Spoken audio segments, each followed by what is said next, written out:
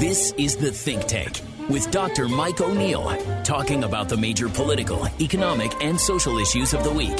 KTAR News on 92.3 FM and KTAR.com. The Think Tank. Our lead guest today is Arizona Secretary of State and candidate for governor Katie Hobbs. Later in the show, Dick Rowe would have been 100 this week, our annual and perhaps final tribute to this icon of oops. And later on as well, Grand Canyon Institute Research Director Dr. David Wells will talk to us about state revenues and the proposed tax cut and flat tax proposal. Secretary Hobbs, welcome back to the Think Tank. Hi, thanks for having me. Well, some call it an audit, others call it a recount, others have called it a fraudit. I want to ask you what's been going on over in what they used to call the Madhouse on McDowell, a Veterans Memorial Coliseum. And obviously, I've read your editorial. You have some problems with it. Well, and many people have pointed out that Madhouse on McDowell is an appropriate name for the Coliseum with what's going on right now. And my office does like to call it the fraudit. So, it seems like they're wrapping up there, but this whole thing, it's the furthest thing we can get from what you would see in a real post-election audit. And, these are not election experts. They are not independent. They are making this up as they go along. And everything that they've set up there in terms of the lack of procedures, the inconsistencies, the lax security has really just set up an atmosphere that's primed for cooking the books. Their intent is not to validate the election result. It's to continue to sow doubt, to continue to undermine election integrity, and to continue to promote the big lie that Donald Trump won the election. And they've been looking for ways to get a foothold to do this around the country. And Arizona was the first place they were able to do that. They are writing the playbook here to take it to other states. And I have said many times and will continue to say, this is dangerous to our democracy. I'm sure you saw the editorial by Jonathan Rauch on Sunday. He made essentially that point that the purpose of this isn't even really about this election. It's to set up an environment where the next election can be challenged. Yeah, absolutely. And I want to point out that we have built into our statutes and procedures post-election auditing going on. So there's a random sample hand count audit that's done in every county. There's a post-election logic and accuracy test that's done in every county. These are already baked into the processes that we utilize. And there are challenge periods where someone who has legitimate evidence of election fraud or other irregularities can go to court and bring that evidence to court. And that happened 9 times in Arizona, and there was no evidence. And so what's going on here is really something that's not contemplated in statute. And it is not how we can continue to do elections. I mean, this is akin to a losing team who keeps trying to go back and replay the game. But there's no, you can't do that. I mean, this is not how we do elections in our country. And it's certainly not how we should start doing them. Have they been clear, the folks who are doing the whatever you call it, audit, fraud at the Coliseum, have they been clear what their problem with, to what extent is their problem with the accuracy of the voting machines, or is it that, or is it something else, or is it kind of all of the above? I think it's all of the above. And, people have asked many times, like, how does this end? What are they trying to accomplish here? And we don't know. Except that they're going to continue to further the claims that they've made since the election that Donald Trump was the real winner, that he's still the legitimate president, and further undermine people's confidence in in our system. There's nothing that can happen here, no matter what the result is, that will change the outcome of the election. The period to do any of that is over. But they're laying the groundwork and writing the playbook for how do we continue to challenge elections in the future if our side doesn't win. Well, most of the effort the physical effort seems to be in manually counting. Mm-hmm. What I found impressive was, I'm sure you're familiar with the offer from the former election officials down in Tucson to said, if you suspect the voting machines are not accurate, we have gotten through a Freedom of Information request the tally of the votes by box, a physical box. They got hundreds and hundreds of boxes, and they got a Freedom of Information request, and they got the tally for boxes. So they say, pull any box you want that hasn't been opened yet, and we'll tell you in 5 minutes what that count. You can go ahead and count them by and to me, that would be the definitive, not just one box, but I'm sure they would have done it for several. If in every instance, the count that you get with a manual count is identical to the ones that you get with the machine for randomly chosen boxes, that would be once again proof that the voting machines themselves are accurate, correct? They're not interested in real answers, though. But yeah, you are correct. But they're not interested in finding the truth. You made an interesting statement about the voting machines now themselves being compromised. It wasn't clear whether you said they're simply not usable or may not be usable, but it's certain. Given that, talk to us about the impact on using those machines again. Yeah. So one of the claims made by the folks conducting this exercise is that there's so much transparency because we have these cameras 24/7. And quite honestly, the video feed coming out of there is pretty useless. And the machines, the equipment was stored in a room that doesn't have camera feed. But even if it did, we still wouldn't know everything that was done to the equipment. And when the court ordered that the independent election experts that we had reached out to could come in to observe, or they had to allow them in to observe. The first person we had on the ground was an election expert, an equipment expert, and he wasn't even allowed into the room where they had the equipment. Even if he had been, there's still no way to know what they did to the equipment, if it's been tampered with and compromised.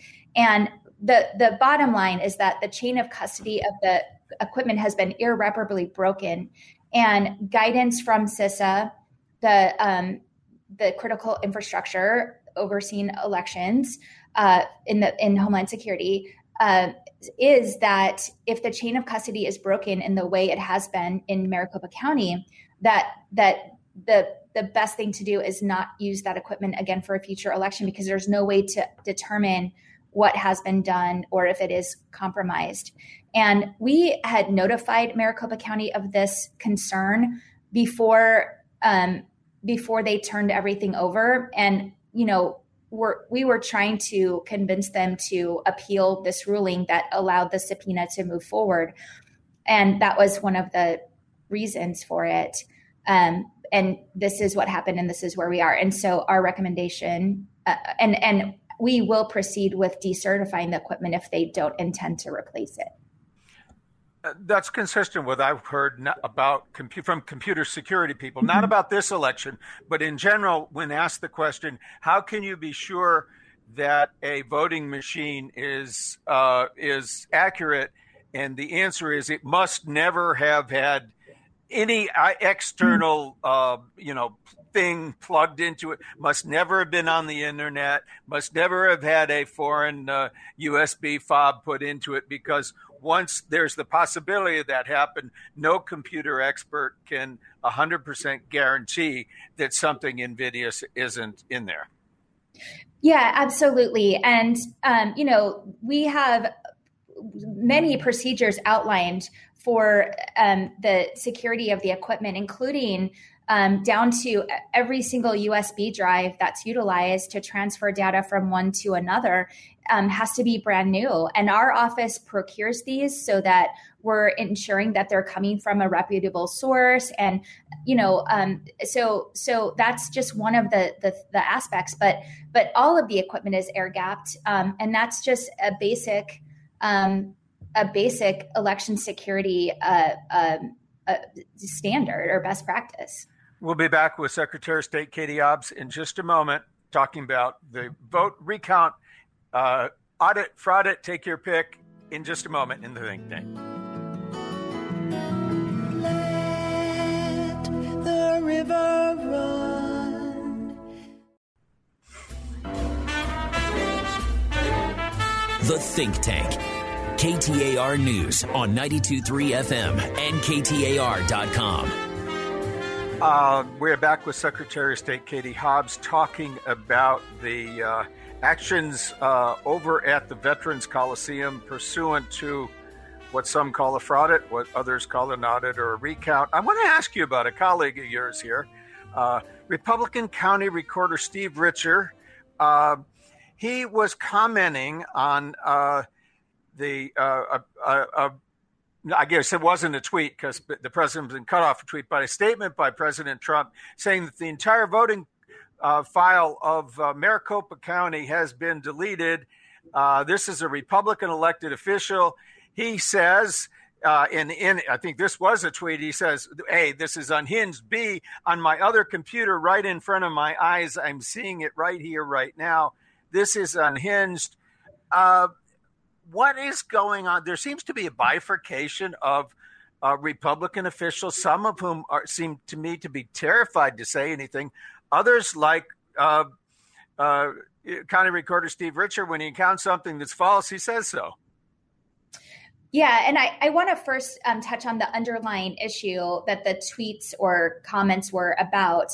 And it's just another indicator of the fact that what's going on here is not a real audit, because you would never see information about what is being found, released by the folks conducting the exercise. And this false claim about a deleted database was made by the Arizona Audit Twitter account. It was a flat out lie and just helped to fuel the misinformation and conspiracies that are out there about what's going on. And so I think that's an important thing that also indicates this is not a real audit.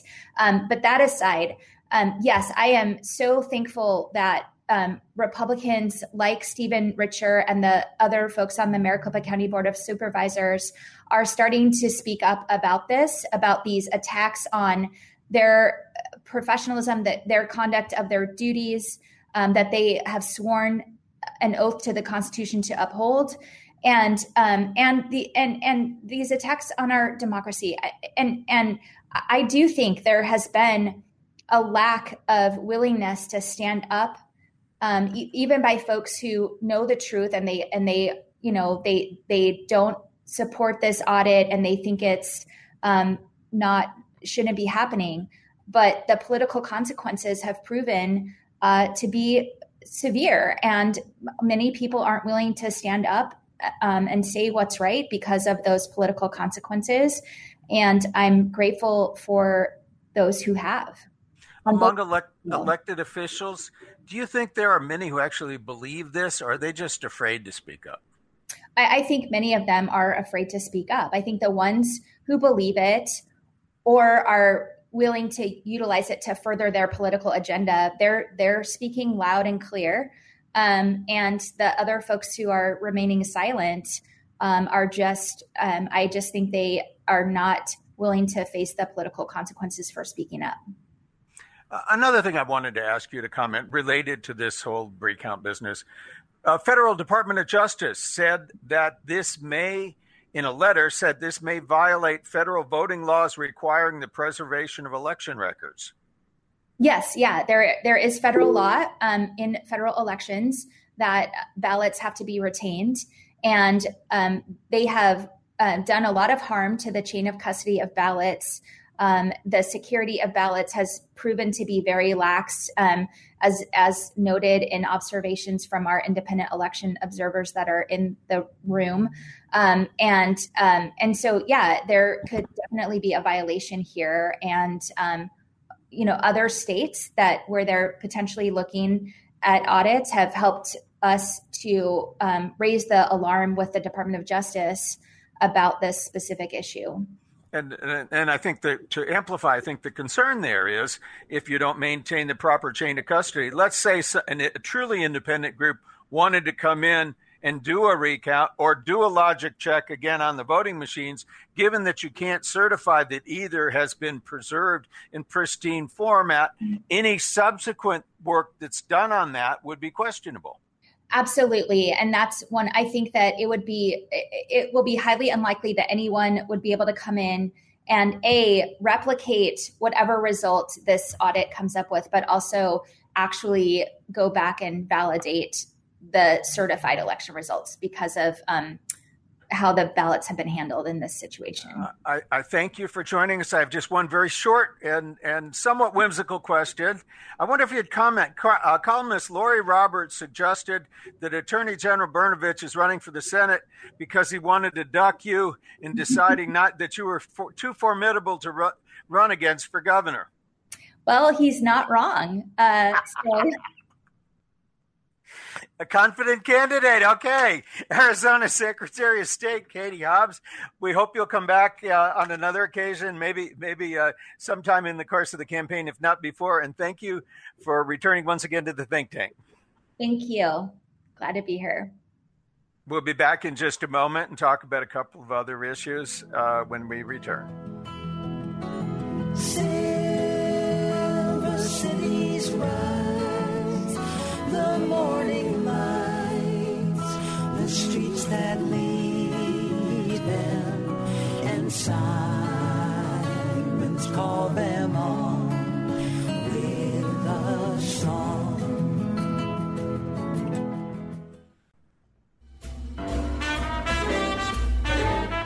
The Think Tank. KTAR News on 92.3 FM and KTAR.com.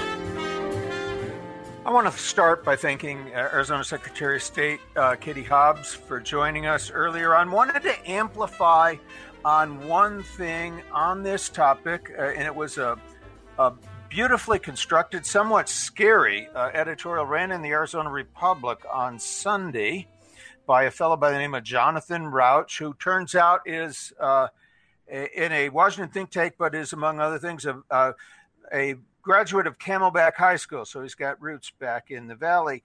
And the thing that he talked about that was really staggering to me, he said, in terms of this audit, not only is it a partisan company that has no prior experience in actually doing an audit, the audit has already been done twice by Maricopa County by independent, genuine auditors. But what he says is, why is this happening? He says the real answer is to manipulate public opinion and not to change the results in this election, because there's nothing going to change that. He says, and I think he makes a case here, the goal is to manipulate social and media environments and thereby divide and disorient and demoralize voters. And in this sense, he compares this to, he quotes a Soviet intelligence defector in 1983, and he said, basically, the idea is to change the perception of every American to the extent that despite the abundance of information, nobody feels like they're able to come to serious conclusions, and they just throw their hands up and say, we don't really.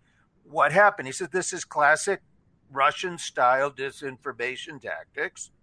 And he relates this also, he quotes Hitler, who says, who cares that they laugh at us? They treat us as fools or criminals. The point is that they talk about us and they are always focused on us. And he draws an analogy, says this is the same technique as was done with birtherism, which was this false claim with no evidence whatsoever that Barack Obama had been born somewhere else.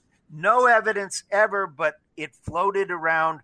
And this kind of conspiracy bootstrapping, he writes, is especially insidious because it traps us. He says, so if somebody says, oh, the election's fraud, we have to recheck it. If you say no, then the answer is, well, what are you trying to cover it up? But if you say yes, you're giving credence to something that has no evidence behind it whatsoever. And remind you, this has already been audited twice. Everything checked out. There's essentially nothing left to do. The counting over there, they've already counted this stuff. And the real tell was this group in Tucson who said, you've got these 500 boxes, or I don't know the number, it's hundreds of boxes of already counted ballots. The Maricopa County recorder released through a Freedom of Information Act, released for them separate counts for each physical box of ballots. And they said, here, you don't believe the machines, you randomly select any box that's not already been opened, and you count the ballots, and we will, in 5 minutes, before you even done counting them, we will, in 5 minutes, tally what we have from basically just reporting what they've already gotten from the county. And we will tell you the results, not just in the president and Senate that they're counting, but for every single race, we will tell you the exact tally of votes in there. And you can go ahead and hand count those, and you're going to come out with the same number. And it was very telling that they refused to take up that offer, because that would be a definitive answer to the question, are the machines accurate? Of course, it wouldn't answer any other question that somebody could make up, like, did somebody fly in bamboo-ridden ballots from China? Or as I watched a television report on election night, there was a bunch of demonstrators out in front of the recorder's office saying, this recorder here from television is shipping in fake ballots in boxes. And he opened up his van, and it's filled with television equipment. No ballots, no evidence. But the point that he's making is that if we swamp the system with partial truths or outright fiction, it doesn't matter how inconsistent, how self-contradictory they are. They just, stuff like somehow a dead Venezuelan dictator was in on the plot, or you name it. And essentially, what this whole thing is doing is playing mind games with the public just to instill the insidious idea that somehow there's something wrong with this. And, if you say don't do it, again, the trap is, if you say this is ridiculous, don't do it, then the response is, what are you hiding? And the answer is, you're not hiding anything. But if you say yes, go ahead and do it, you're kind of implicitly saying that it's not total nonsense. And of course, if you were going to do it for real, you'd turn it over to somebody that had some independence and some experience in doing that. It was my take, but it was really credit where due. Jonathan Rauch, who is in a Washington think tank and has ties back in Phoenix, wrote what I thought was a absolutely brilliant statement of some of the risk of this. We'll be back in a couple of minutes here with David Wells to talk about flat tax and Arizona, the tax system, when we return in just a moment.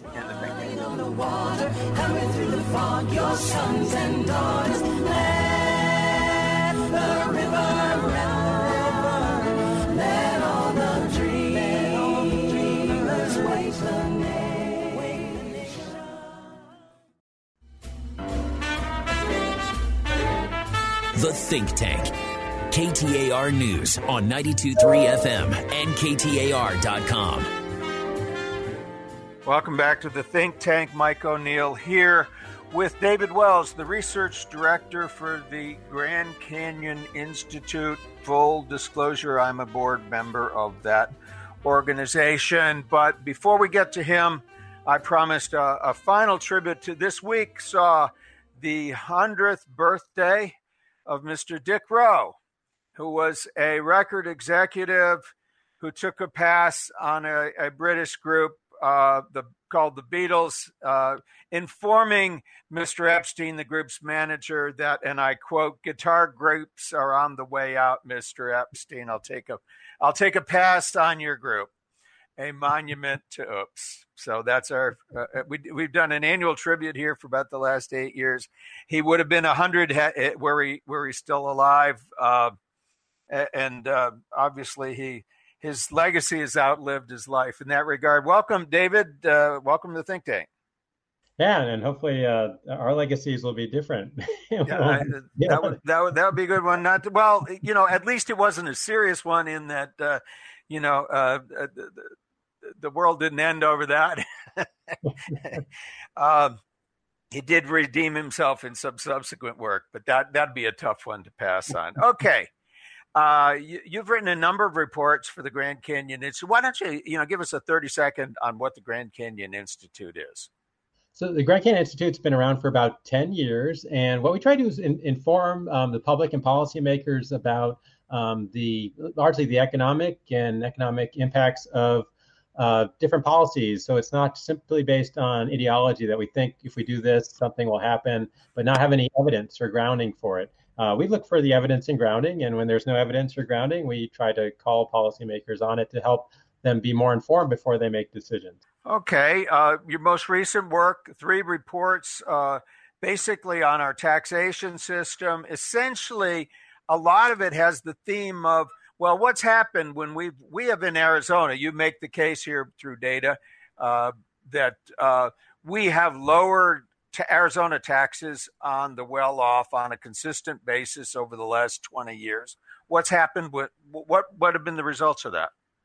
Okay, so the ideology is that if you give lower tax rates, then the productivity of the state's supposed to go up, and as a context, that would mean everybody's wages should rise overall. And what we found looking at Arizona, and we compared it to states that had other kinds of tax systems as well, is that we've actually declined relative to the national average over the last 20 years, even though we've massively cut the income tax rates from a top rate of 7% to 4.5% over that time period. And so there's really no evidence to indicate that it's actually improved the productivity, because the productivity, it's one thing to say the GDP goes up because people move here, but it's another thing to say the GDP per worker goes up. And that's what we were looking at.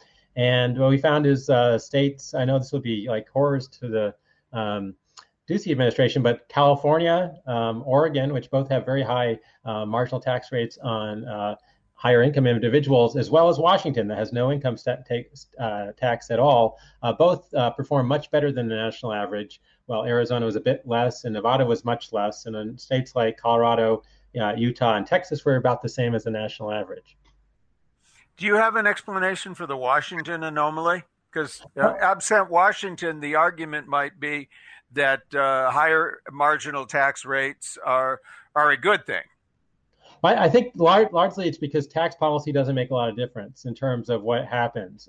So for instance, we talk about, for instance, being the Silicon Desert here. So we have this agglomeration effect where Intel and Honeywell and some other companies have come here, and it's created a base of strong jobs and so forth that folks, and it's Raytheon down in Tucson and other places, it creates a base of really strong jobs that feed off each other. And you see that in California with in the San Francisco area in particular, where you see lots of venture capital and all kinds of investments that go on in all kinds of areas of our new economy, and that's despite all of the high tax rates and high land prices in California. And then, of course, you have lots of employers like Boeing and Microsoft and so forth in Washington State that create that same kind of effect up there. Oregon is most known for Nike and other folks. So I think it's largely those kinds of economic cores that are inside the states. And those cores are really important. And states that don't really have them as strongly simply don't benefit as much, regardless of their tax policy. I think by core, you're referring there really to a wealth of highly educated workers, right? You're talking high-tech stuff where you need the creme de la creme of workers. Right. And especially things like engineers and so forth. And that's why we think it's really important for Arizona to invest in education, because the one area where we lack is in high school graduation rates. Excuse me. Our high school graduation rates are among the 5 lowest in the country, and they've been there for quite a while. So the idea that we have, even though we have lots of school choice, it hasn't really affected the ultimate outcome, which is we want to get kids to graduate from high school more. And we want more kids to go to college, because the idea is if we can improve the overall base of the education level of our workforce, that's going to make more companies want to come to Arizona for the right reasons, not because they want to come here to pay people lousy wages and create jobs that way. We want people to come here to create really strong jobs that pay good wages and good salaries and feed off of each other. Because once you get that location synergy going, it can really be helpful. And I think that's what we've been trying to argue is the best way for the state to move forward in terms of having a stronger economic growth pattern going into the next 20 years. How does Arizona stack up compared to these other Western states in terms of, you mentioned high school graduations, but I imagine most of these high-tech firms are more interested in college graduates and, for that matter, people with advanced degrees. Right. And so we've been lacking in that area, too. So one of the things that we've kept track of has been how have the states changed overall. So we looked at, for instance, the number of people with a bachelor's degree. And working at the workforce, 25 to 64-year-olds. And we want to improve that. We have 19% of our workforce has a bachelor's degree and 11% have a graduate degree. That's 30% of it. In California, the numbers are 23 and 13. So it's 36%. In Colorado, it's 28 and 15. So that's 43%. And in Texas, it's 21 and 11, 32%. Utah, 24 and 11, 35%. So we're at the bottom of those things. Close to Texas, but by quick arithmetic, close to Texas, but pretty far behind the rest of them. Yeah, and it's the idea is that we should make that a real priority. And you can't make priorities by just saying you have a priority. You have to actually do a strategic investment in it. So like, for instance, in community colleges, for instance, we used to fund at the state level about 10% of their overall revenues. And now we do about a third of that. And we argue we should go back up to that. We've got the funds to do that because, the community colleges are the folks that are sort of specialized, especially in folks who are new to college and so forth. They're a good entryway and to transfer on to U of A or ASU or NAU. And so that's important. And we also have defunded our universities. We've led the country, according to the Center on Budget and Policy Priorities, and how much we've defunded our universities since the Great Recession. And we need to, come back and really think about putting money into universities and doing criminal justice reforms, and therefore ending up putting less money into prisons. So it's a reorientation of things that we just haven't seen the level of fiscal leadership that we'd like to see at that level, even though there's a lot of talk about the importance of these things. Well, if you implement flat tax, which the estimate I saw was it would decrease revenues by about $1.9 billion, which is ballpark 15% of the discretionary budget of the state. It's hard to see how you give anything more to education. In fact, more likely to cut than to increase with that kind of a tax cut, or else, there's no other pot where that money can come from, is there? No, I think right now there's a projection that we might have a $1.5 billion ongoing surplus, and surplus here is defined very narrowly. It's defined in terms of what the legislature is required to fund, ignoring the things they've chosen not to fund that they're supposed to fund. So there's a community college funding formula, for instance, that they're choosing not to fully fund, and the idea is that they actually want to cut taxes by $1.9 billion if Prop 208 is upheld by the Supreme Court in Arizona. And explain Prop 208 since you said it.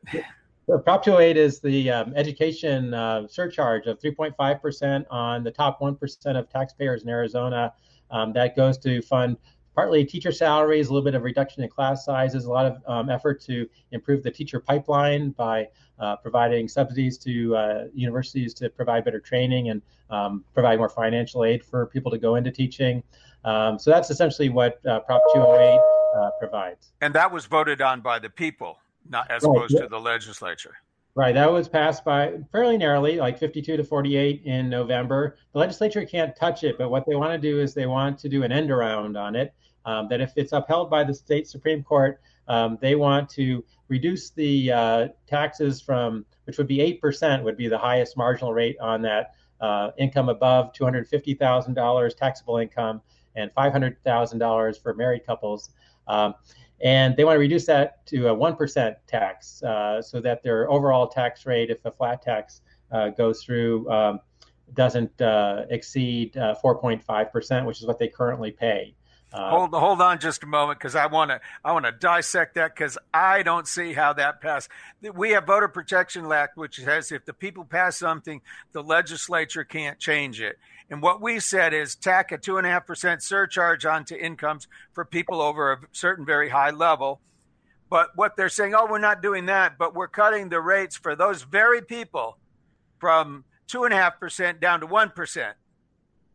Yes. So and then you tack the 2.5 on that. I don't see how that now neither of us are lawyers, but I don't see how that passes legal muster, because that seems to me to be directly defying what people clearly stated in the last election.